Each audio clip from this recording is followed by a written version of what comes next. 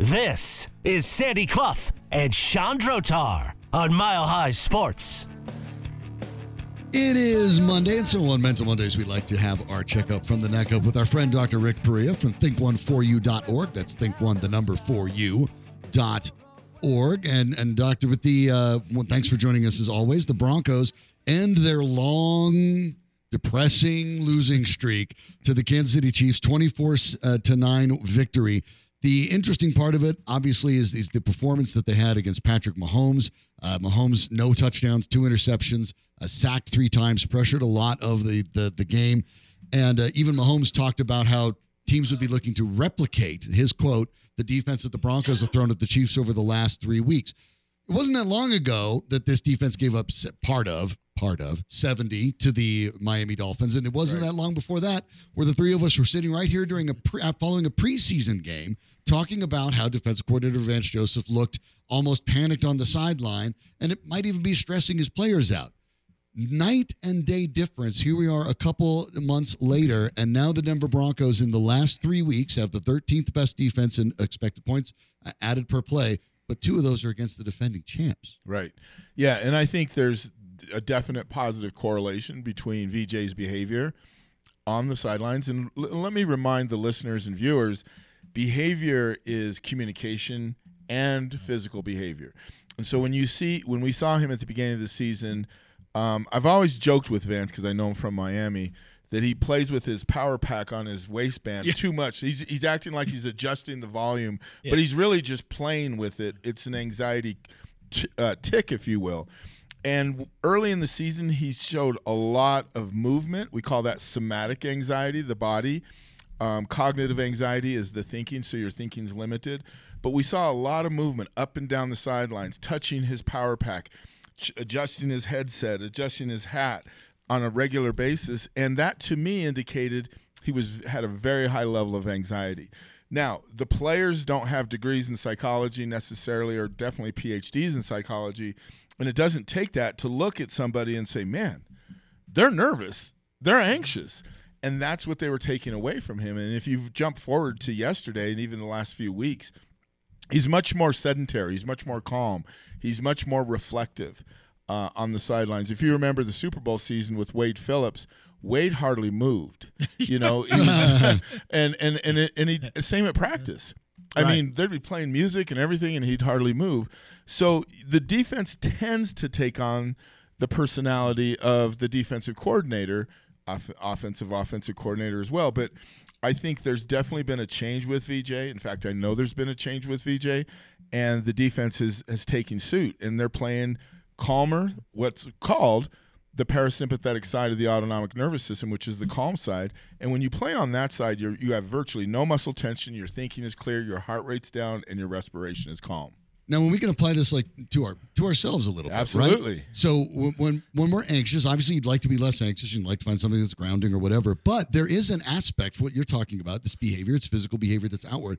It can be a little bit of fake it till you make it too, right? As long as you catch yourself, you're like, nope, I'm not going to fiddle with this power pack, or I'm just going to catch myself. Yeah. I might even be nervous inside, but I'm not going to mess with my hat. I'm not going to mess with my power pack, because I don't want to put that out to the people who are viewing me. And there's a little bit of that too. Yeah, no, absolutely. And when somebody, we call that, cognitive rehearsal, that we rehearse it in our mind and we tell ourselves, today I'm going to be great at what I do. I'm going to call a great game. I'm going to be very calm in front of the defense.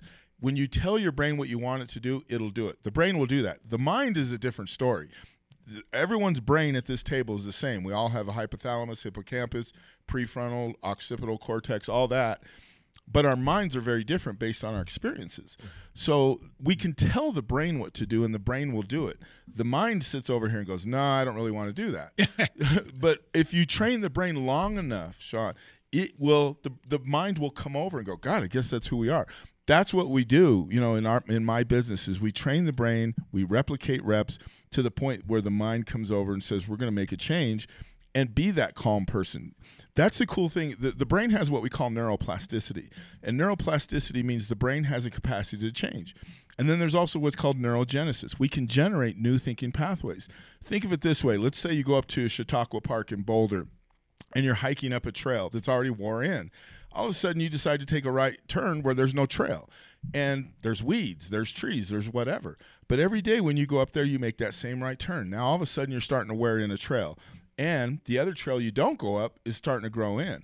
We can do the same thing with neural pathways in the brain. So we can create new neural pathways and new ways to think and process. And obviously that's what VJ's doing. And that's what a lot of the members of Denver's defense is doing. Well, getting Justin Simmons back obviously helped. Yeah. Because he plays and I'd be interested to hear if this is your observation about him too. He plays in a way that, to me, perfectly embodies someone playing with emotion but not emotionally. Sure. Yeah. And he shows just the right kind of fire and joy, certainly when things are going well, and there hasn't been, as we know, a lot of joy for Justin Simmons in terms of postseason activity. There's been no joy because there hasn't been any postseason activity since Justin arrived through no fault of his own. But to me, he's kind of the focal point that you're talking about, kind of the proverbial coach on the field. And when Vance Joseph is communicating through Justin Simmons, he seems a lot calmer because Justin Simmons is always calm. Your textbook coach on the field type of thing. Yeah, and that's interesting, that kind of hypothesis you put out there, Sandy. It's powerful because I tell parents all the time that we evoke behaviors out of our kids. Absolutely, especially parents watching games. Exactly. And I'm going to tell you something. So if, for example, VJ is talking to Simmons, and Simmons is very calm, cool, collected, sequential in his communication, that's going to influence the way VJ communicates with him. But if VJ's communicating with, say, Jewel, the Mike linebacker, and Jewel's very intense and he's quick and that's going to influence the way VJ communicates with him. So there is a reciprocal determinism there that influences the way people communicate. I think one of the things, I know two things that happen with VJ, I can't say, but two things happen with VJ that are really kind of psychological. But one thing that I really know has also happened is I think him going through that 70-point game, the 3 or 4 games there where people were calling for his head, and he survived that, and Sean Payton stayed with him. And I think that gave him a real sense of self-efficacy, which is a belief system in himself. And now I see VJ standing up a little bit straighter. And I'm happy for him. I really am, because like I said, I know him, and I think he has a real capability of being a good DC. He just needed the vote of confidence of those, in his locker room, first coaches, and now the players are obviously showing him by the way they play.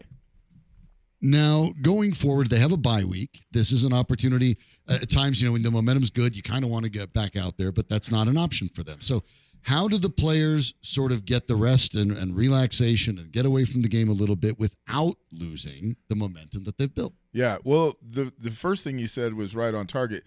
They got to get rest. They got to get physical rest, but emotional rest too. And for some of them, they do see therapists, they do see coaches, they do see external outside people. They need to do the checkup from the neck up, get their work done, but they need to rest physiologically as well. And when they're able to do that, then they can come back that next Wednesday, in effect, right, if you will, it starts their work week, and prepare with energy and passion. There's 3 things, if you guys have heard me say: effort, energy, and attitude. They come back with full EEA, what I call. They'll be in a really strong place. And Vance, I think, needs to continue to communicate to them his expectations and communicate with the captains and be able to say, you know what, we can flush where we've been and we can start anew. We can be whoever we want to be. There's evidence that we did it, yesterday against one of the best offenses in the league. So I think there's a lot to build on here, but rest is key, Sean. I'm telling you right now, the emotional part of playing a game like yesterday does take its toll, and I'm sure several of them today, after their meetings, they probably gave them some time off. They're resting, and that's a good thing that they need to do. And I think it's actually good for them to be able to digest and drink this Kool-Aid for basically 12 days. because they needed some good Kool-Aid, because after what they've been through a lot. Yeah, you can't lose at least during a bye as well, and so you don't necessarily have that. It doesn't get spoiled for you. Right. But the interesting thing about yesterday to me, and actually it sounds crazy to say because the Chiefs have beaten the Broncos 16 times in a row, and they were 12-0 with Mahomes at quarterback. But maybe more than any other player, I'm beginning to think Justin Simmons, with 5 interceptions in his career against Patrick Mahomes, there's seasons that go by where he isn't intercepted 5 times. Right. That maybe Simmons is in his head. Yeah. A little bit. Absolutely. In a way that no other defensive player in the league seems to be in Mahomes' head. Right. And, what's interesting to me is that so many of these players have relationships off the field. Right. That we and don't. Simmons and Mahomes are friends. Yeah. But even before the last game, Mahomes was chatting with Simmons and said something that acknowledged his awareness that Simmons had picked him off a bunch of times. Yeah. And what comes to my mind, the reason I bring that up is because they may have a relationship where there's some inside information there, because I'll never forget when the Broncos came down to Miami and played us, I think it was in 2017. After the game, how players stay after and give each other their jerseys. Well, Von Miller and Jarvis Landry were kicking it and talking and chopping it up. And I went up to them and I'm like, how do you guys know each other? And they started telling me, man, I met him at a Pro Bowl, and then we started talking, and then we hung out our families. And so it wouldn't surprise me if Justin Simmons has spent some time around him and knows some more about him than the average player, and maybe just studied some film on him. Patrick Mahomes does have tendencies. A lot of people think, he's very improvisational, and but I'll tell you what, he does have some real tendencies. It's like John Elway, right before John Elway was going to throw, he'd pat that ball one more time and boom, before he let it go. There are some tendencies where you can jump routes, anticipate the ball coming, because they have these tendencies that they watch in film. That's why they watch so much film, is so they can get those tendencies. But yeah, I would say Justin Simmons, if not before this game, now Patrick Mahomes knows who that guy is. Definitely knows who he is. So as we now take a look at the way that the team improves, right? When we watch the performances, they've gotten their guys back. It is the trade deadline. Will happen tomorrow, even during the bye week. We don't know if the Broncos will make moves or not, but the uncertainty surrounding that for certain players. How do they find a way? Let's say you're not traded, but maybe you heard, perhaps you're Jerry Jeudy, your name's been on the block, or Cortland Sutton, whether they're traded or not. You knew that maybe you might be traded. And a player that the Broncos may move away or add. I mean, how do you then make those situations as quickly adjustable for you when you're having that kind of life change right in the middle of a season? Yeah. So we have a technique called SIT, stress inoculation technique, and it uses a script, and you can design the script to whatever you want to do for that day. For example, you wake up, do 3 diaphragmatic breaths, get you on the parasympathetic side. And then your script would say something. I love my life. I love my family. I love what it feels like to be a Detroit Lion. Let's say you got traded to the Detroit Lions, and you say, today's going to be a wonderful day. I'm going to meet my new teammates, meet my coaches, and I'm going to assimilate. So you start telling your brain, like I said before, start telling your brain what you want it to do, because the brain will react that way over time. The mind will come over, but the brain will react that day. So you use these scripts. You use them and you repeat them. You use the diaphragmatic breathing so you're on that parasympathetic side and you're calm. There is a way to really have what we call emotional agility. Emotional agility, you think about the word agility physically, it means quick, change of direction, that type of thing, right? And then we use that in sports. Well, what about mental agility? The ability to adapt, to change quickly. It's like a sudden change on a turnover in football. Right. The first thing a defense coordinator says is a sudden change, and you got to adapt. Well, life happens too. So for football players, there are sudden changes. You get traded, you get waived. You just have to be emotionally agile to adapt. And we have tools to teach these players to do that. We have tools to teach everyday people to do that. And that's what we do at my company, Think One. We've talked a lot about CU and even a little bit about CSU in recent weeks. The game that may have fascinated me the most was the one played in Fort Collins the other night between Air Force and CSU. conditions much worse than those that existed at the stadium yesterday for Broncos Yes. Chiefs, to be honest about it. Yeah. In fact, the field conditions were dreadful. Air Force is a better team than CSU, but Air Force didn't have its A game. The quarterback now has a brace in his left knee. He injured it in the Wyoming game a couple of weeks ago. And even on a good field, it doesn't look like he has the kind of explosiveness. I saw him play on a dry field in Annapolis last week, and he wasn't nearly as effective, though it's fairly remarkable that he's playing at all. Yeah. Pretty serious knee injury that he's playing with. I want to ask you about Troy Calhoun in particular and the Air Force mentality in general. I mean, they won that game 30-13. They didn't play that well, but they were in complete control of the game. And CSU was making the anxiety mistakes. Right.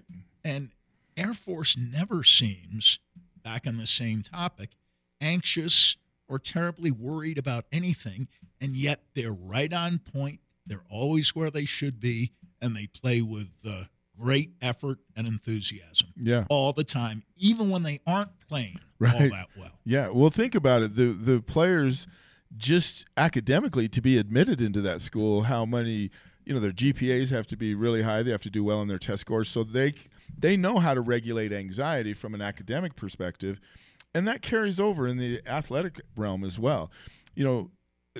Air Force has always had structure, accountability, and discipline on their side. Where they've lacked at times is talent, world-class speed and athleticism Size. And those type of things. Yeah. But they've always, been able to equate that to running the wishbone or running a version of the wishbone and, a split-back veer that would allow their, not as good a size against the Notre Dames of the world to be able to compete. But, I think what you saw the other night, by the way, my son Keegan went to that game for his recruit trip for CSU. Yeah. And I said, what a day to go up there. I was in L.A., so I wasn't with him, but what a day to go there. And he said exactly what you did. Air Force, 3 yards in a cloud of snow. We usually say a cloud of dust. That's right. 3 yards in a cloud of snow, and they're just patient. And it's structure, accountability, and discipline is what that team has. And you guys have seen this. We've talked about it off the air. So many offensive coordinators are impatient. They don't allow offenses to get a rhythm and get in a flow, and they literally kind of panic in their play calling. And so they look for that 12-yard chunk, that 15-yard chunk in a pass play when they could just methodically run the ball. Yeah. I can't tell you how many times, for me, when I played in college, offenses did us a favor. If they just handed the ball off, they were going to run it down our throats. But then they start throwing, and they get incompletes, and I'm like, thank you. So I think Air Force is the best team in the state for sure. Without question. In terms of just regulating themselves and using accountability and structure and discipline. And so, like you said, they weren't great, but Colorado State hasn't found their footing yet under that new coaching staff, and we'll see if that comes to fruition. What were you doing in Los Angeles, by the way, since you brought it up? Well, I'll tell you what. I met a guy about 5 years ago. He heard me on your show on 104.3 The Fan.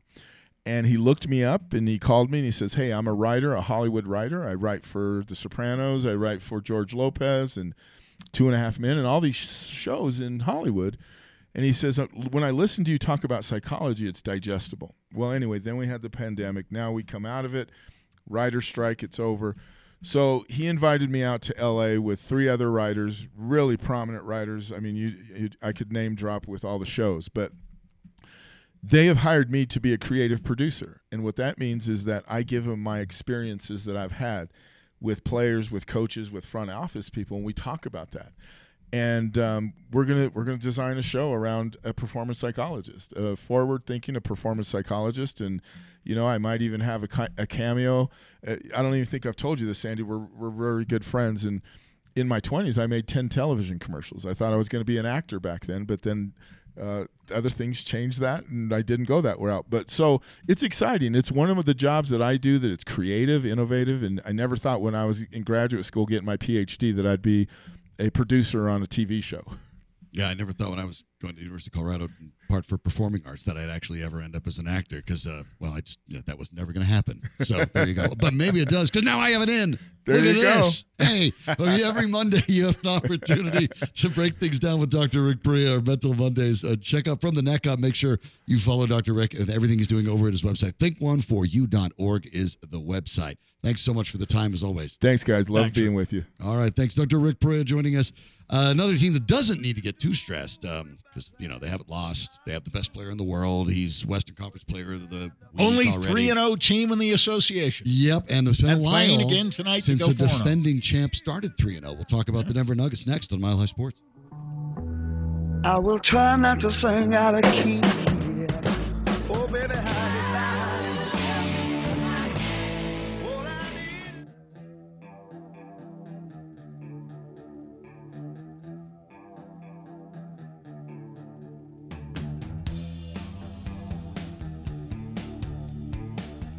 This is Sandy Clough and Chandrotar on Mile High Sports. But then you got to credit guys like Kentavious Caldwell-Pope, who I think is an All-NBA defender. We asked him to guard the best players, 82 regular season games and 20 playoff games last year, and he's totally committed to that. He understands that's his greatest gift to this basketball team. Michael Malone, of course, following the Nuggets game against the Oklahoma City Thunder, in which they won handily 128-95, but calling out Kentavious Caldwell-Pope, and rightly so, sort of out of the Nuggets, 5 starters, the best statistically for well over a year now, the best 5-man unit in basketball, sort of the, I would say the George Harrison of the Nuggets Beatles, maybe a little overlooked, but let me just give you this first, Sandy, okay?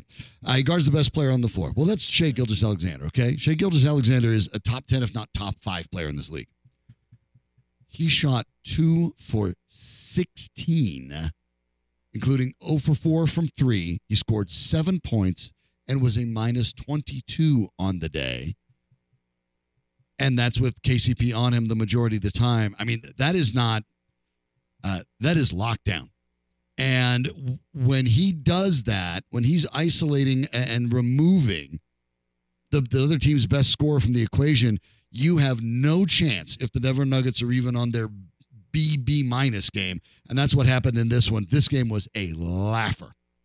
Well, it was. And generally speaking, the Nuggets, I know they say in sports you can't turn it on and off. And I don't know that they've exactly turned it off at any point. But the weakest opponent out of the first 3 teams they played was Memphis. Mm-hmm. And that was their sloppiest game. Yeah. Jokic had 9 turnovers.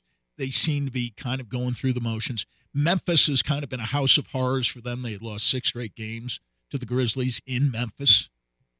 And generally, Memphis gives them trouble head-to-head.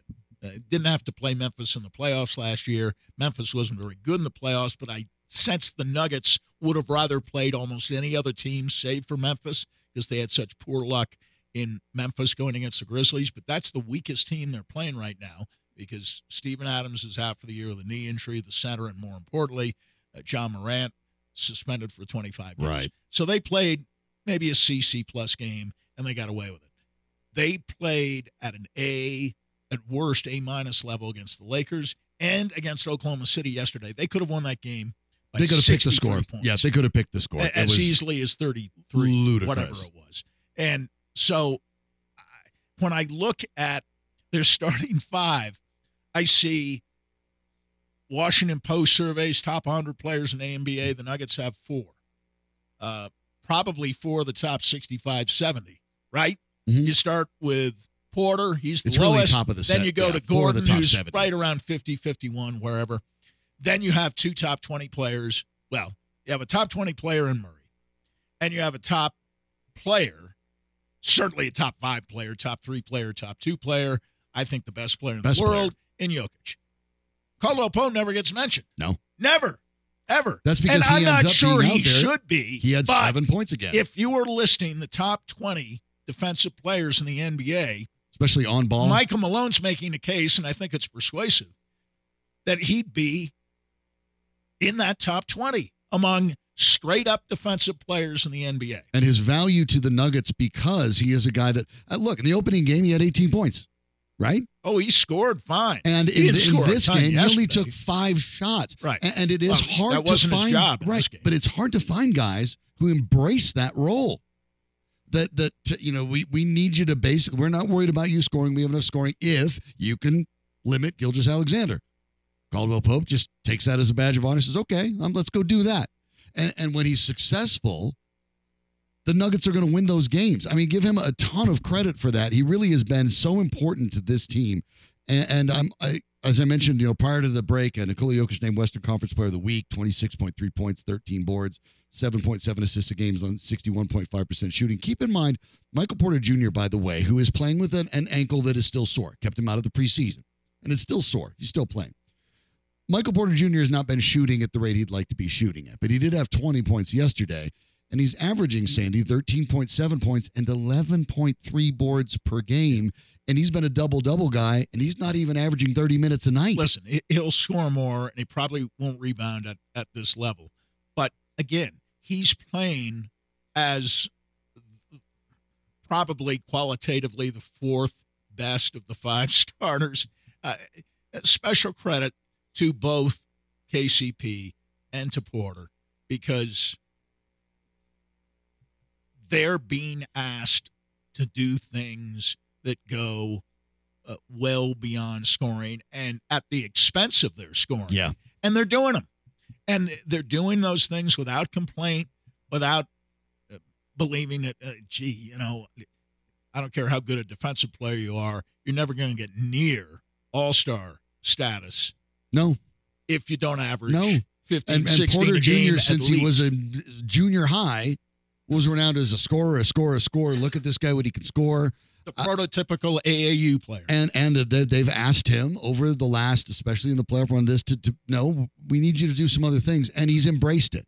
And it's one of the reasons that this team, I know that they're working on the bench. And that we don't know what that shape is going to taste like. But when these 5 guys are doing what they can do, I just don't. The difference, we talk about ceilings and floors sometimes. The floor for the Denver Nuggets is exceedingly high.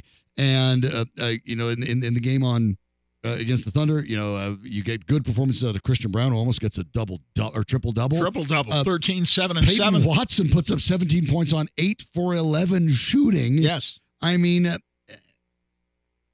there's a lot to like. Listen, Julian Strawther Bruce Brown is in 8 playing minutes. great for Indiana, Sure. and Indiana's off to a nice less. start.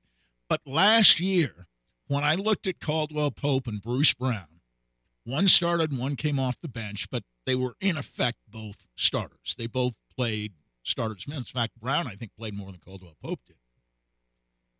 Average minutes per game. I thought Brown was better offensively, but I thought defensively Caldwell Pope was a little better than Brown was. In other words, in terms of impact on the team, I didn't see much to choose between those two. And everybody talks about, well, Brown's got to replace Brown. Right. B-R-A-U-N has to replace B-R-O-W-N. And I'm saying that's not the way I look at it. The way I look at it is that they may ask Caldwell Pope for a little more scoring here and there. Yep. But just play the same defense regardless of whether you're scoring or not. We want efficiency. And with Christian Brown, you're getting efficiency. And with Peyton Watson, you're getting even efficiency. went 5 for 5 from the foul line. Right. I mean, that's the only weakness I see in Christian Brown's game is his foul shooting. Well, oddly, still and he went layups. 5 for 5. So I assume that'll come around, but it's weird. Well, yeah, but he's shooting a good percentage. He never takes a bad shot. And Watson's the same way. Watson averaged, 3 points a game at UCLA? Not even 2.6. 2.6, okay. Lowest for a first-round draft pick ever. But he gives you other things. And the most important thing he gives you is youth. He's got almost 2 blocks a game. He only plays 17 minutes a game. Najee's fine. Reggie Jackson's That's my been only. great. That's my only thing is I don't know what Zeke Naji brings, but I think he brings a lot. I think he brings a willingness to play 12 to 15 minutes as a backup center. You're 6'9". You got to get more than one rebound every 13 minutes on the floor. Who cares, though? They're not – listen, they got out-rebounded badly, but the starters weren't rebounding the first thing. It doesn't make any difference. Rebounding generally, offensive rebounding matters, especially when you're not shooting well. But even with the Nuggets, offensive rebounding doesn't matter that much. They shoot a high percentage. Yeah. They shoot 50% in a league where nobody shoots 50%. And by the way, we talked about... So they don't need to be great on the offensive boards. And defense, they turn the ball over, I bet on average 6-7 times less frequently than their opponents do per game. Who cares about the rebounds? Just don't go out there and screw up and handle the ball in situations where you need to move it and you're trying to dribble and you lose it. Don't do those things. You've got 9 guys who are basically mistake-free players who don't turn it over. And every team has a guy who probably turns it over, particularly coming off the bench. Guys who probably are more mistake players. The more you play them, the more their mistakes come into their game. The Nuggets don't have guys like that. Not really. And most backup centers, this was true with DeAndre Jordan earlier in his career. Even when he was starting, he complained about his minutes. Now he's the one guy. He's the only guy that didn't get off the bench. Never plays. He's the only guy that didn't get off the bench. Never plays. And he doesn't say Braxton a word. Key, Hunter Tyson, Julius Randle, they all got to play. DeAndre Jordan didn't. You're playing behind Jokic. There's no need to complain. And Najee's thrilled getting 13 minutes. It doesn't matter if he's a center. How many decent backup centers are there anyway? There's not even decent starting centers. That's right. He could play against and compete reasonably well against almost half the starting centers in this league. There's 16 or 17 centers in this league who are top 100 players in the NBA. That's it.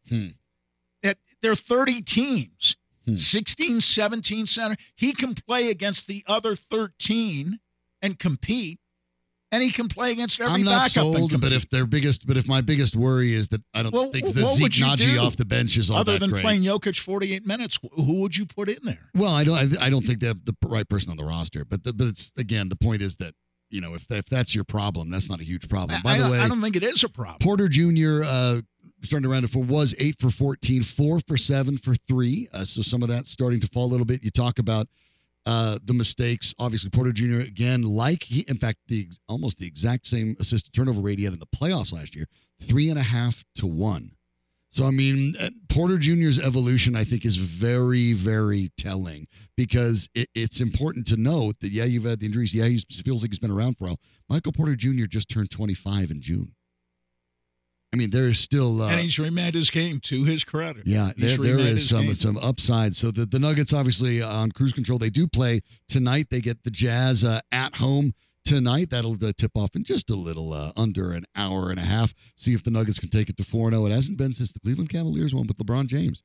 Since a defending champ has started the season just 3-0. That's kind of remarkable. Well, and nothing against that Cleveland team. But there wasn't a person on the face of the earth who thought they'd repeat, even though they ended up getting back to the finals, because the only reason they beat Golden State in 2016 is because Draymond Green got himself suspended. Now, that happens to Draymond Green from time to time. It just happened at the wrong time. And LeBron, listen, they won. They won, but they never would have won if he hadn't gotten suspended. Golden State was up 3-1, and coming back the next year, there was no way that Cleveland was going to repeat because they weren't the best team the year before. Now, the best team doesn't always win, and I'm fascinated by this baseball argument that's going on right now, which is going on the same way. Well, the World Series is no good because nobody will watch. Well, that's probably true. But it doesn't mean that the most deserving teams aren't there. Are they the best teams? No. You find out probably who the best teams are over 162 games, but you can't duplicate that in the playoffs. They're the two sports that change from the regular season to the playoffs, and they're the two sports that have upsets all the time in the playoffs. Mm-hmm. Hockey's a different game, and baseball's a different game Yeah. because depth doesn't mean anything. Except you in your just bullpen. need 3 or 4 hunts. Well, only there if you don't have starting pitching, and Arizona and Texas have great starting pitching. So they don't need bullpen. In fact, their bullpens, if you're going to cite a weakness with these two teams, actually it is the bullpen for both teams. But they're the most deserving teams because they not only played well when it mattered the most, they dominated these teams they beat. These 100-win teams went 1-9 in the postseason. I mean, I'm how sorry. about this tonight before we hop out of here? But tonight, of course, Max Scherzer is 39. He will take on Brandon Pfaadt of the Diamondbacks, and I may have butchered that name. I've tried that one; it gets me every time. He's 25. That's the biggest age gap between the two starters. That's 14 years. It's going to be hard to get the biggest one back in 2008. Do you remember it? Matt Garza of the Rays was 24. Yeah, took on a certain player from the Phillies. Spent some time in this town. That'd be one Jamie Moyer, who was 40. Wow, I had forgotten that Moyer pitched.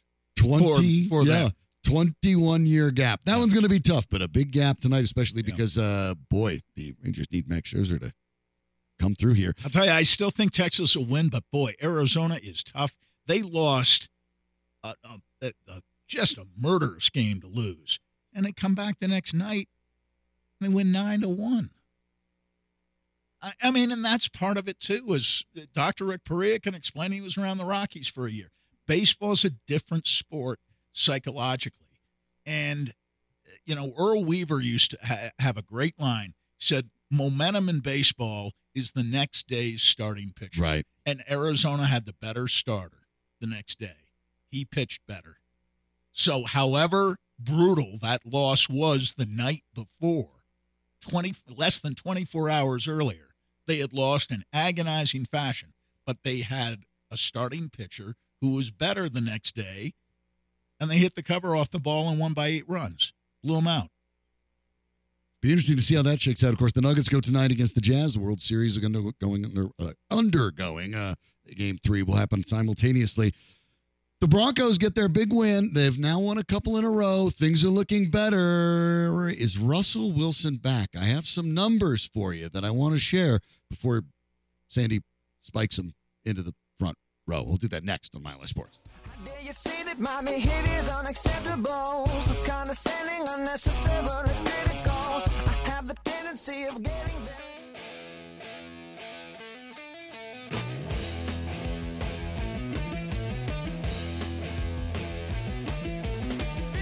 This is Sandy Clough and Chandrotar on Mile High Sports. Every win in the National Football League is a good one. It feels great, but this one meant a lot. Winning matters, and this one meant a lot. Obviously, there's been a lot of tough times over the years here with the Chiefs. It's a really good football team on that side. Obviously, they're champions, everything else, but we had a great week of practice. We knew that we could come out and win this football game and play great in front of our fans, and just to win, beat the Chiefs, at home in front of our fans, and just in front of Broncos country, and just the crowd was amazing tonight. It brought us that extra energy. Guys made plays on defense, guys made plays on offense, special teams. It was an amazing team effort, and there's nothing better than winning.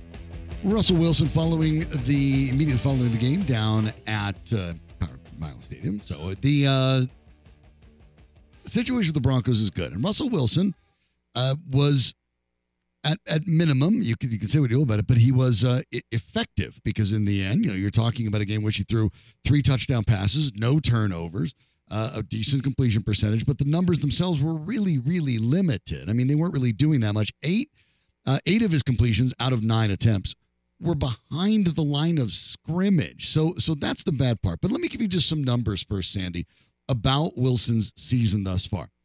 The overall, throwing 66.1 completion percentage, 1,613 yards, 16 touchdowns, matching last year's total, to 4 interceptions. The 16-4 touchdown interception ratio is second in the NFL. For reference, by the way, Patrick Mahomes is 15 touchdowns, to 8 picks. He's thrown 1 touchdown fewer than Russell Wilson with twice as many interceptions. But to hear anyone talk about it, Mahomes is still the best quarterback in the league, and he is. But Wilson is just terrible and finished. His touchdown-interception ratio is better. His raw touchdown numbers, better. The 16 is second in the NFL. The percentage of a TD to attempts ratio, 6.9% of his passes are going for touchdown. That's tops in the NFL. Yeah, 3 for 19 helps. Yeah. 3 touchdown passes on 19 throws. The passer, but he had actually been in the top 5 of that all season long. His touchdown percentage rate has been high all year. Is 4th in the league at 101.7. Now, he is 3rd with 26 sacks taken, and that's you actually like to be low on that. Yeah, 3rd worst.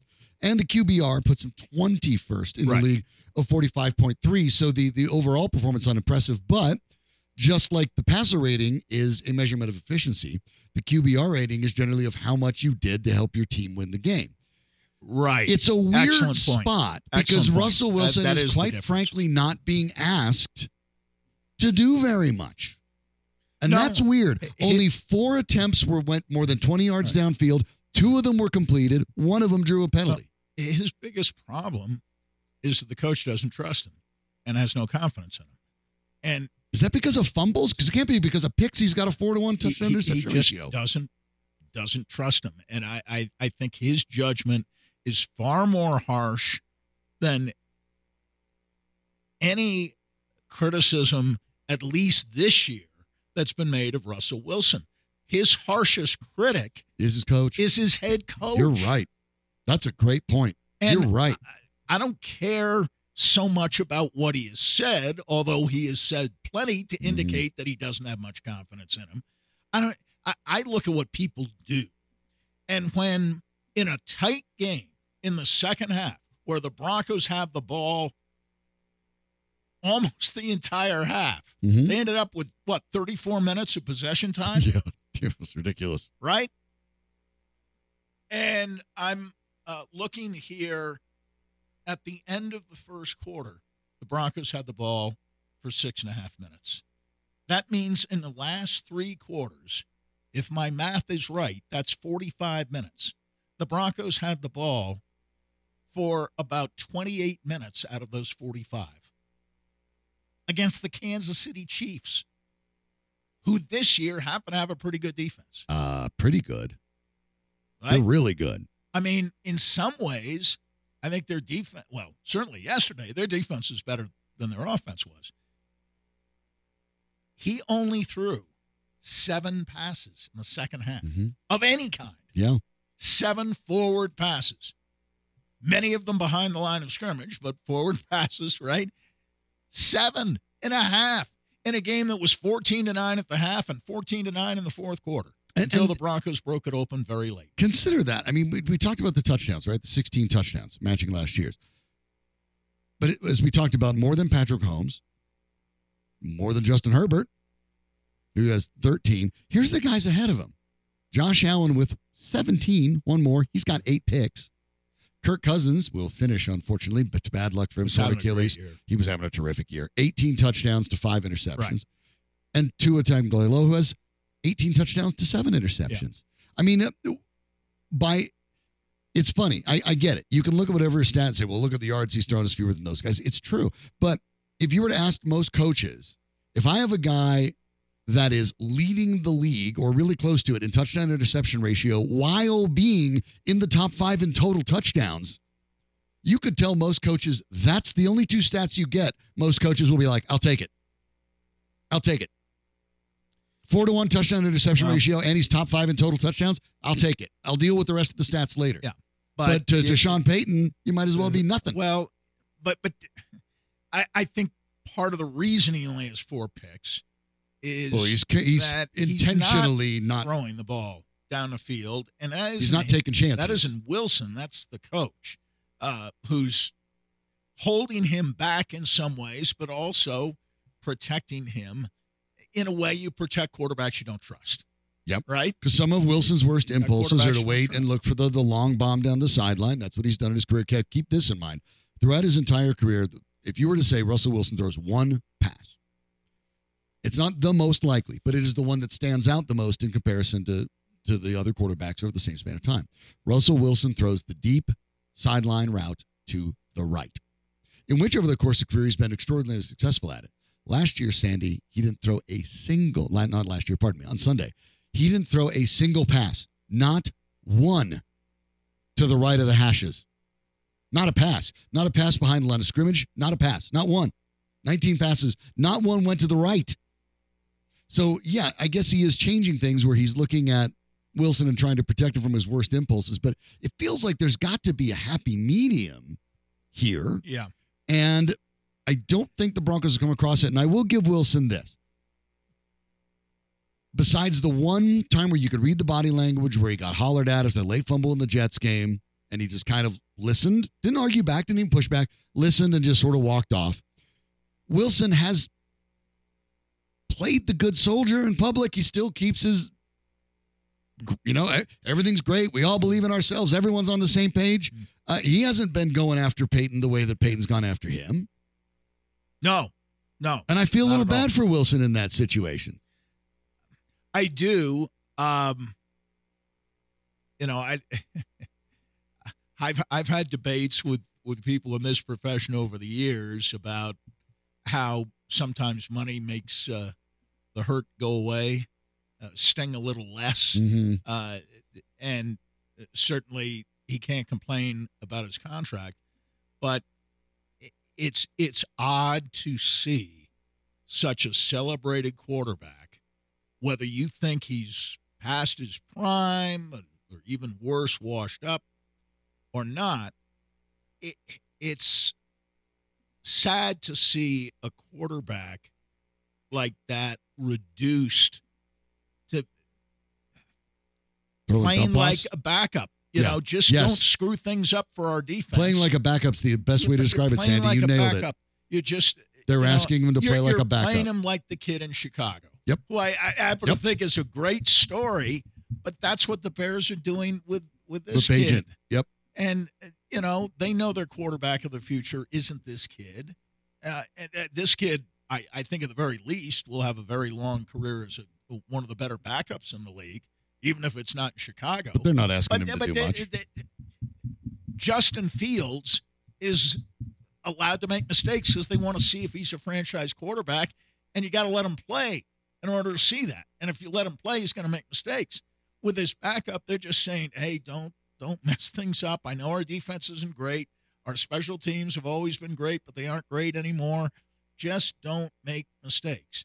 And so he plays more or less a mistake-free game. I know he threw at least one interception that I saw last night. I didn't see his stat line.